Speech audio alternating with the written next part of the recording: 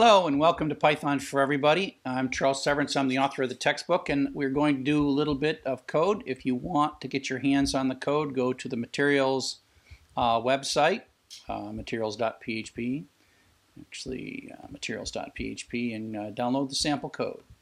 The code that we're going to work on today is the XML code, and we need to be able to talk XML to work with web services. And so here's one of the examples from the book. It's xml1.py. And so later we'll be pulling XML and JSON from the web, but for now we're just going to put it in a triple-quoted string, so data. And we're going to use a built-in XML parser in Python called element tree. And when we say import XML etree element tree as et, this as et gives us basically a shortcut handle for it. And so the idea, this is a string, it has less thans and greater thans. It looks like structured information, and it is, but really at this point it's only a string. Now we have to call this et from string to read this and give us back a tree object.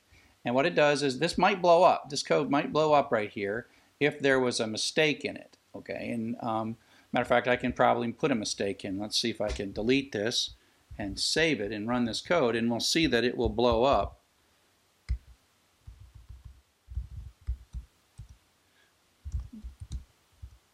Right?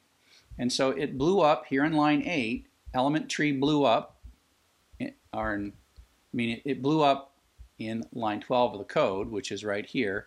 This failed because the line 8 of the XML string was wrong. So let's put this, that back in.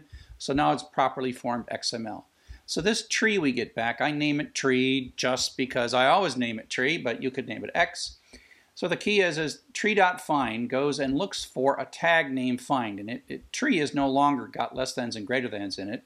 It is went and turned these into objects within objects within objects. So tree find name says I would like to find the tag name, and that's what this bit is right here. And then .text is going within that and grabbing that text. Okay. And if we say tree find.email, then that's going to give us this. And then that's that object. And then .get asks for the contents of the hide attribute, which is the string yes. Okay.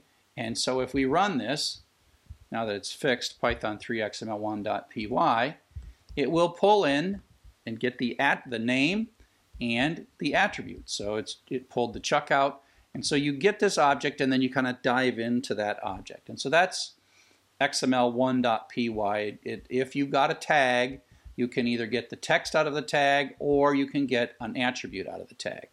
So now let's take a look at xml2.py. Again, we import element tree and we have a tag. And XML's always got to have a single outer tag. But this time we're going to have, in effect, a list. Now let's line this up a little better. There we go. That looks a little prettier. And so users, the fact that it's users doesn't mean anything, but we often come up with semantically meaningful names for these things. Users is going to have as its children a list of user tags. Okay, so the children under user, user under user, and then this has each of these as a tag. So we want to parse this, and this is a common thing we want to do. And so again, the first thing we do is we read the string to just take this. It's a triple quoted string going from here to here. And then we're going to, instead of doing find, which gives us one tag, we're going to do find all the users tag, the user tag that is a child of users.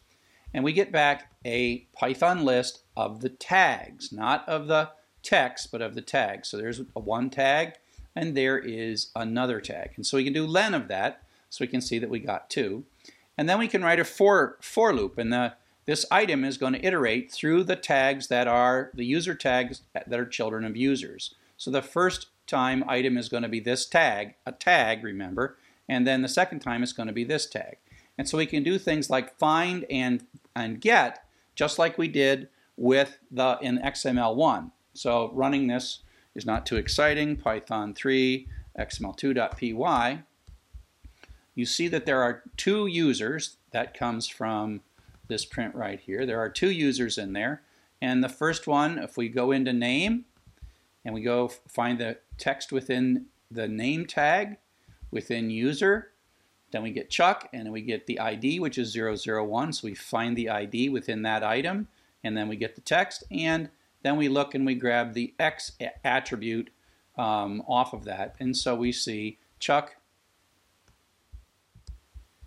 001 and 2, and then in the next tag, the for loop continues, and we print that out.